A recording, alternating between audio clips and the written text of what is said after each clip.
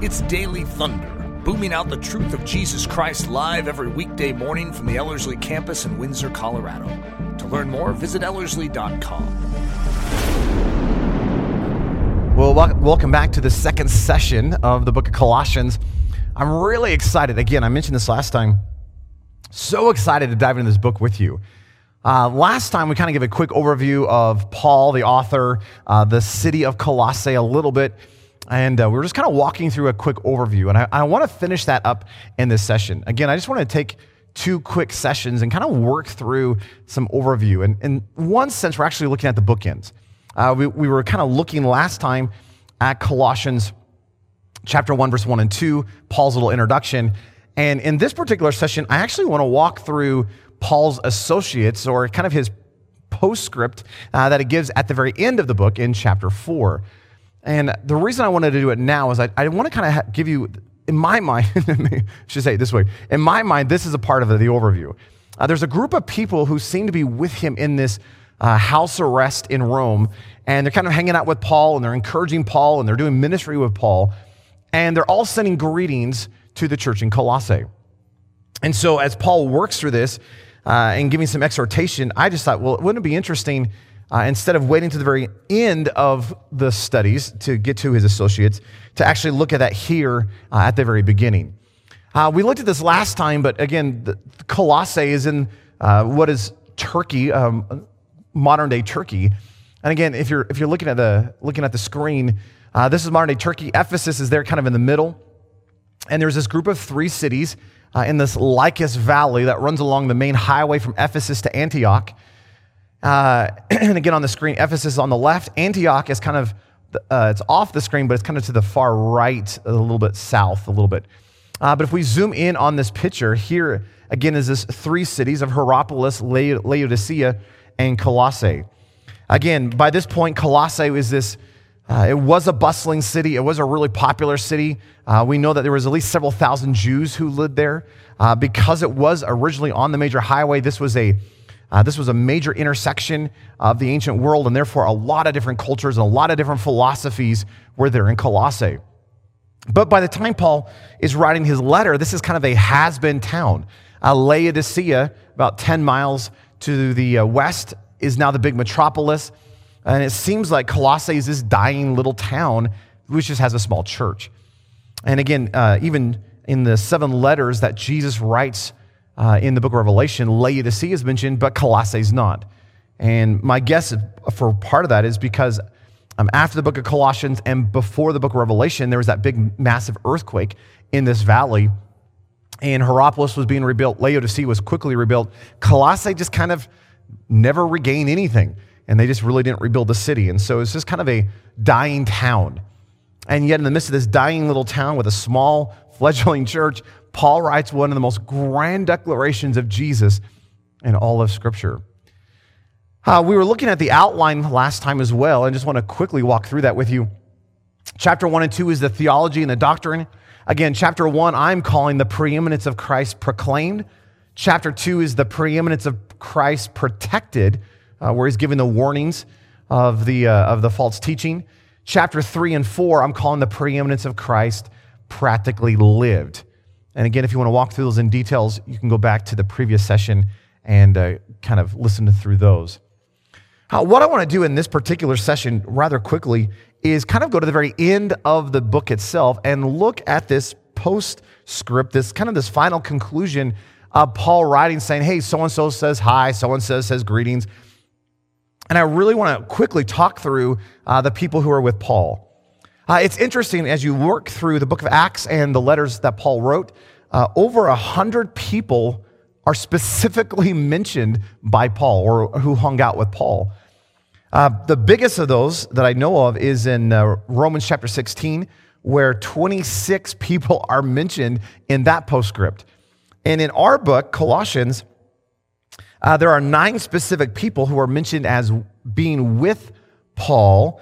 And then at the very end, there's a couple other people kind of mentioned saying, hey, tell so-and-so hi as well.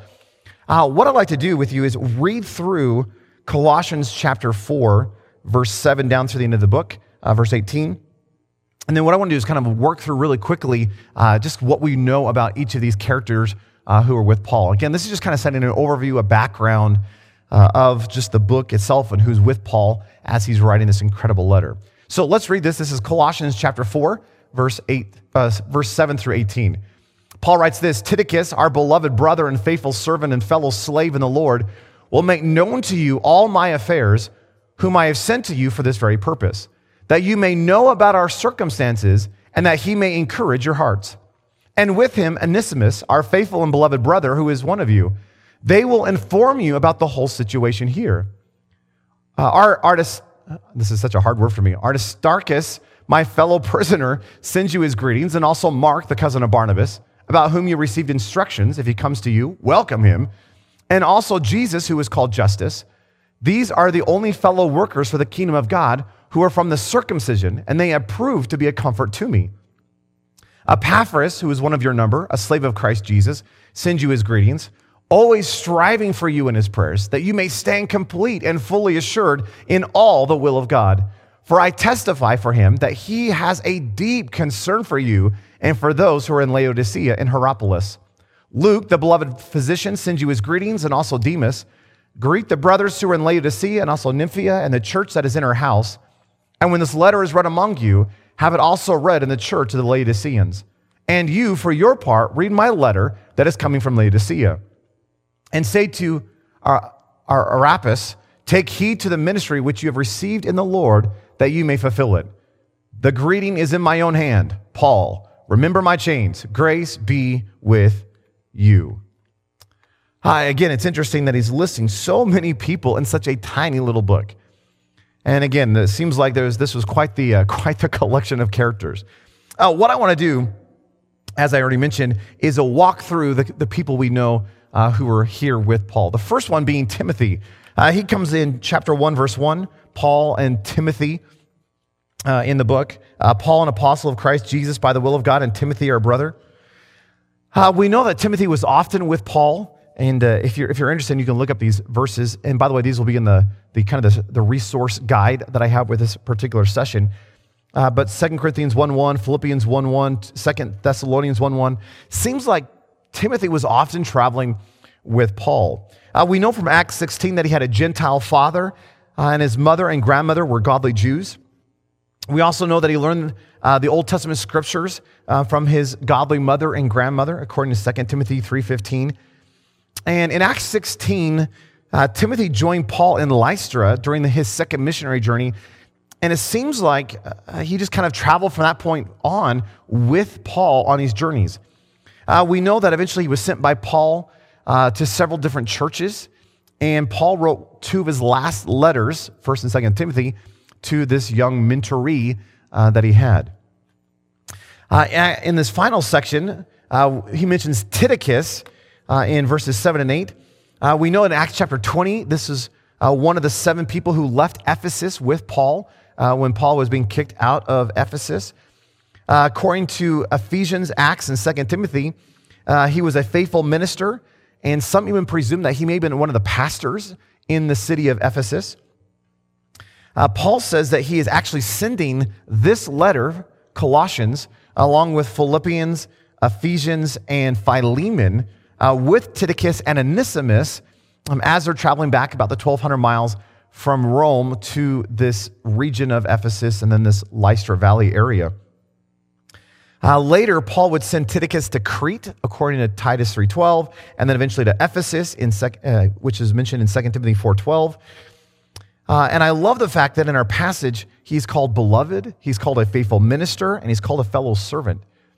And isn't it interesting how rare, maybe this is more sad, not interesting.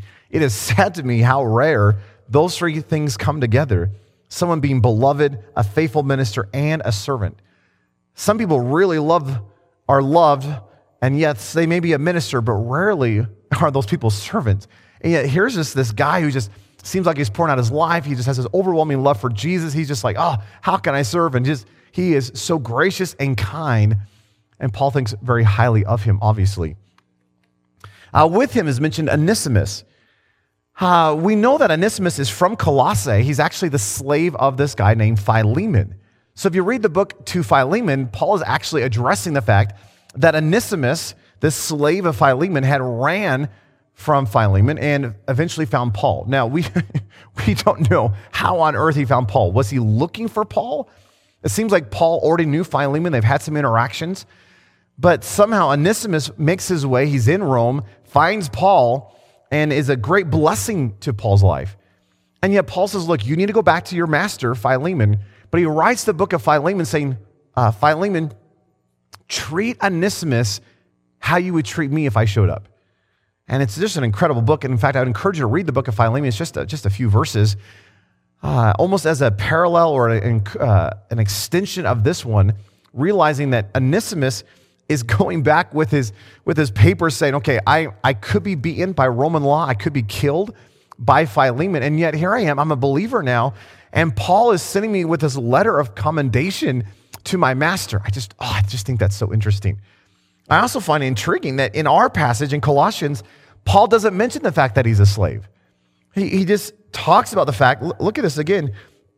This is in chapter 4, verse 9. He says, Onesimus, who is our faithful and beloved brother. So again, he's elevating him from the level of a slave and bringing him to this place of saying, wow, he is actually a faithful brother of ours. So he's not just some mere slave anymore. Whoa, he's one of us. Kind of an idea. I just think that's absolutely beautiful.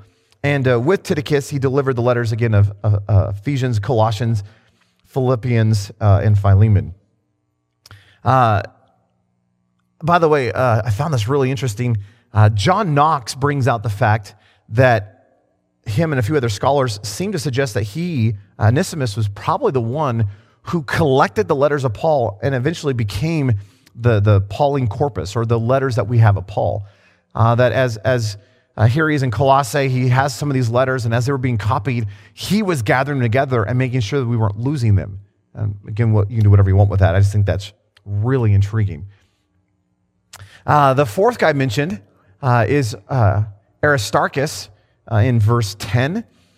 We find out that he's a fellow prisoner with Paul, that he was from Thessalonica, which was in Greece. That was in Acts 27:2, that's mentioned.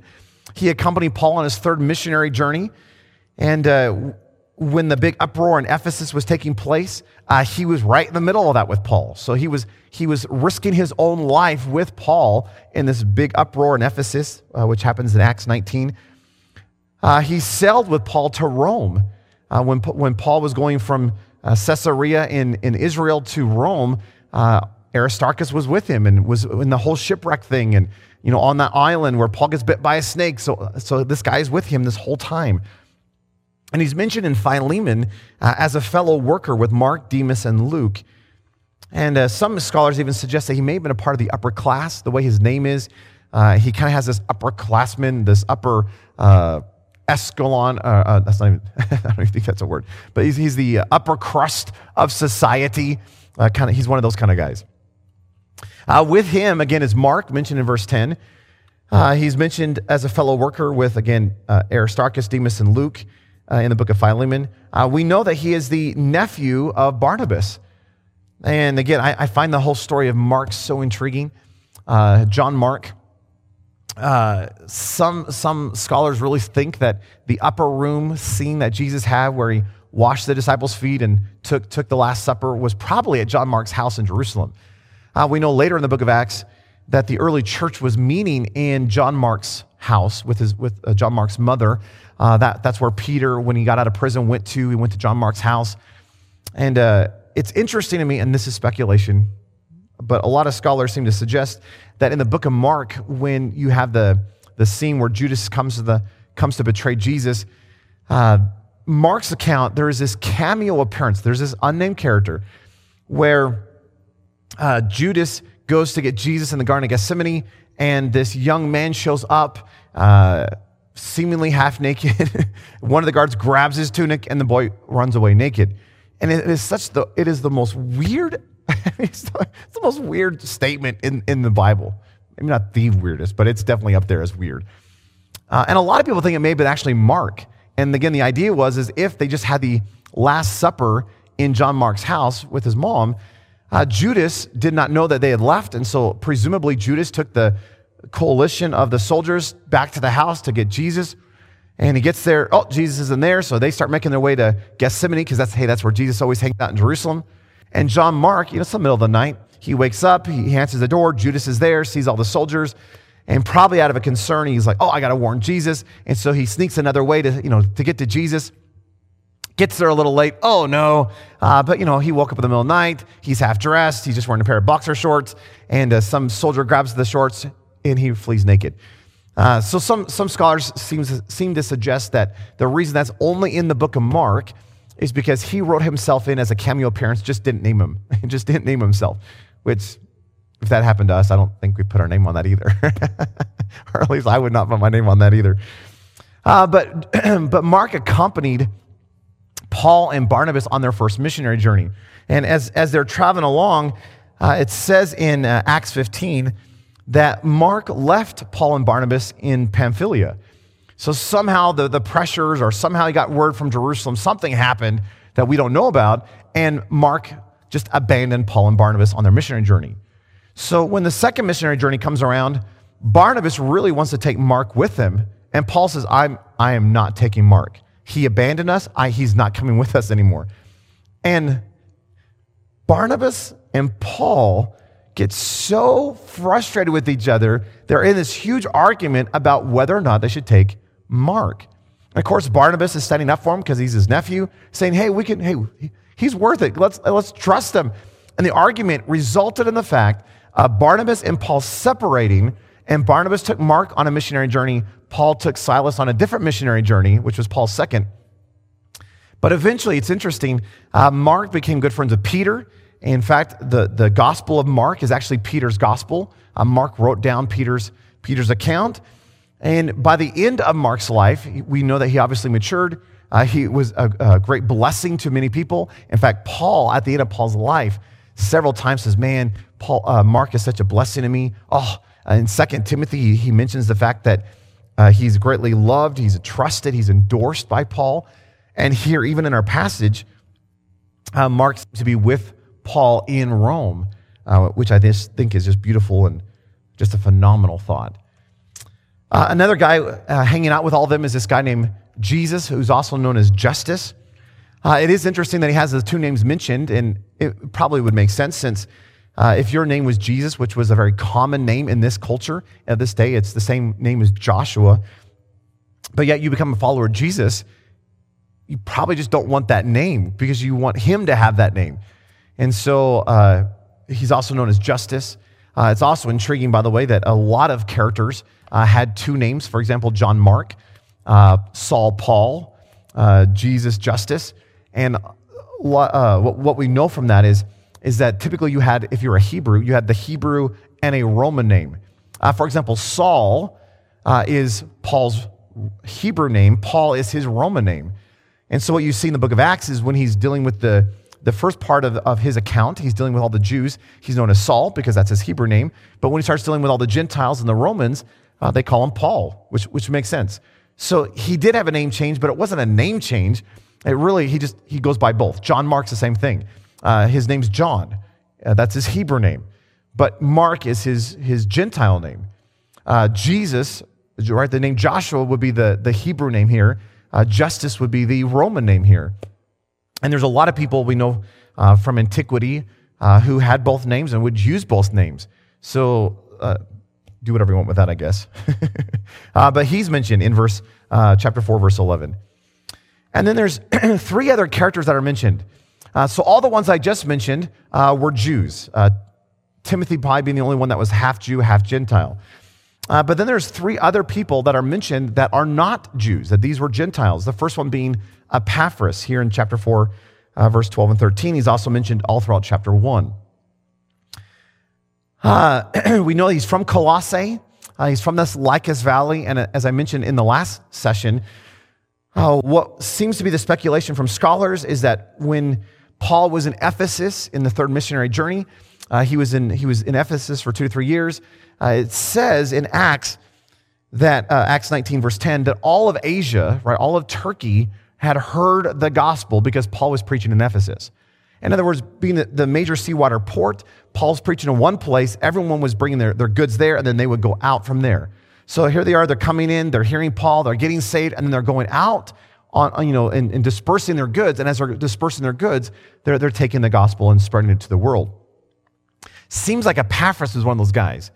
That here he was in Ephesus, and he heard the gospel, comes back to his hometown, and just starts a church in Colossae. And a lot of scholars even think that he probably started the churches in Laodicea and Hierapolis as well. And it says in verse 12 and 13, if you have your Bibles, it says, Epaphras, who is one of your number, so right, he's of Colossae, he is a slave of Christ Jesus. He sends you his greetings. And get this, he's always striving for you in his prayer, that you may stand complete and fully assured in all the will of God. For I testify in him, verse 13, that he has a deep concern for you and for those who are in Laodicea and Hierapolis.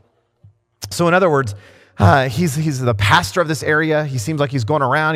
He's just so burdened for these three churches in this Lycus Valley: Hierapolis, Laodicea, and Colossae. One of the other non-Jews is Luke. He's called a fellow worker in the book of Philemon. We know he's a beloved physician. He wrote the book of Luke. And again, he wasn't one of the original disciples, and yet later on he's writing an account, the book of Luke, and then he writes the book of Acts as well. And we know that he likely joined Paul starting in Acts chapter 16, in part because in the book of Acts, they start, the way that Luke writes the book of Acts, he's saying they and them and you and all that kind of stuff. But in Acts chapter 16, he switches the pronouns to us. And so it seems like he probably started joining Paul, and then as far as we know, he was there all the way up to the point where Paul died in Rome. So Paul's mentioned there. And then lastly is this character by the name of Demas. And in verse 14, Paul almost as a side thought says, and also Demas. And he's just kind of giving this little quick reference. He's also given a quick reference in Philemon 1:24. But it is interesting that by the time you get to Paul's last letter in 2 Timothy, this is 2 Timothy 4, verse 10 and 11, Paul is in his second imprisonment. He's about to be beheaded, and he writes 2 Timothy to Timothy, obviously. And he mentions Demas in that letter, and he says that Demas, having loved this present world, has deserted me and gone to Thessalonica. In other words, it seems like, yeah, Demas was here, but as Paul was approaching his death, it seems like Demas just got lost in the worldly thing.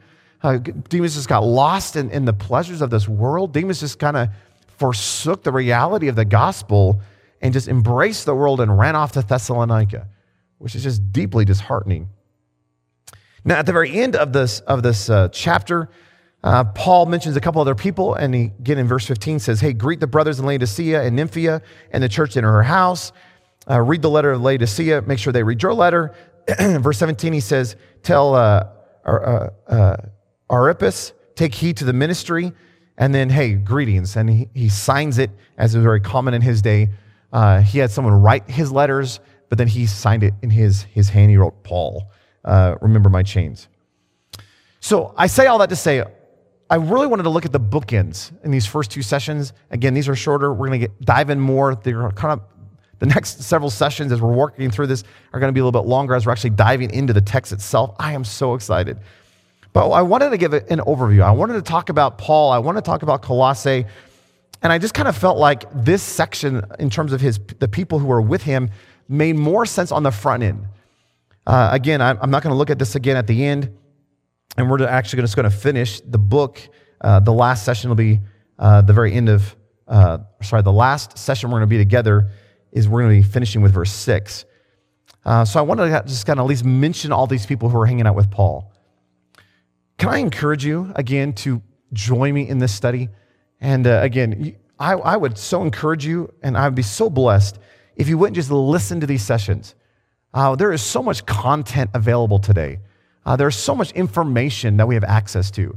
But it is so different just listening to something versus actually diving in and studying something for yourself. And so again, what I've been doing is I'm creating study notes and a study guide and some bonus resources to help you not just study the Bible, but know how and why that's important.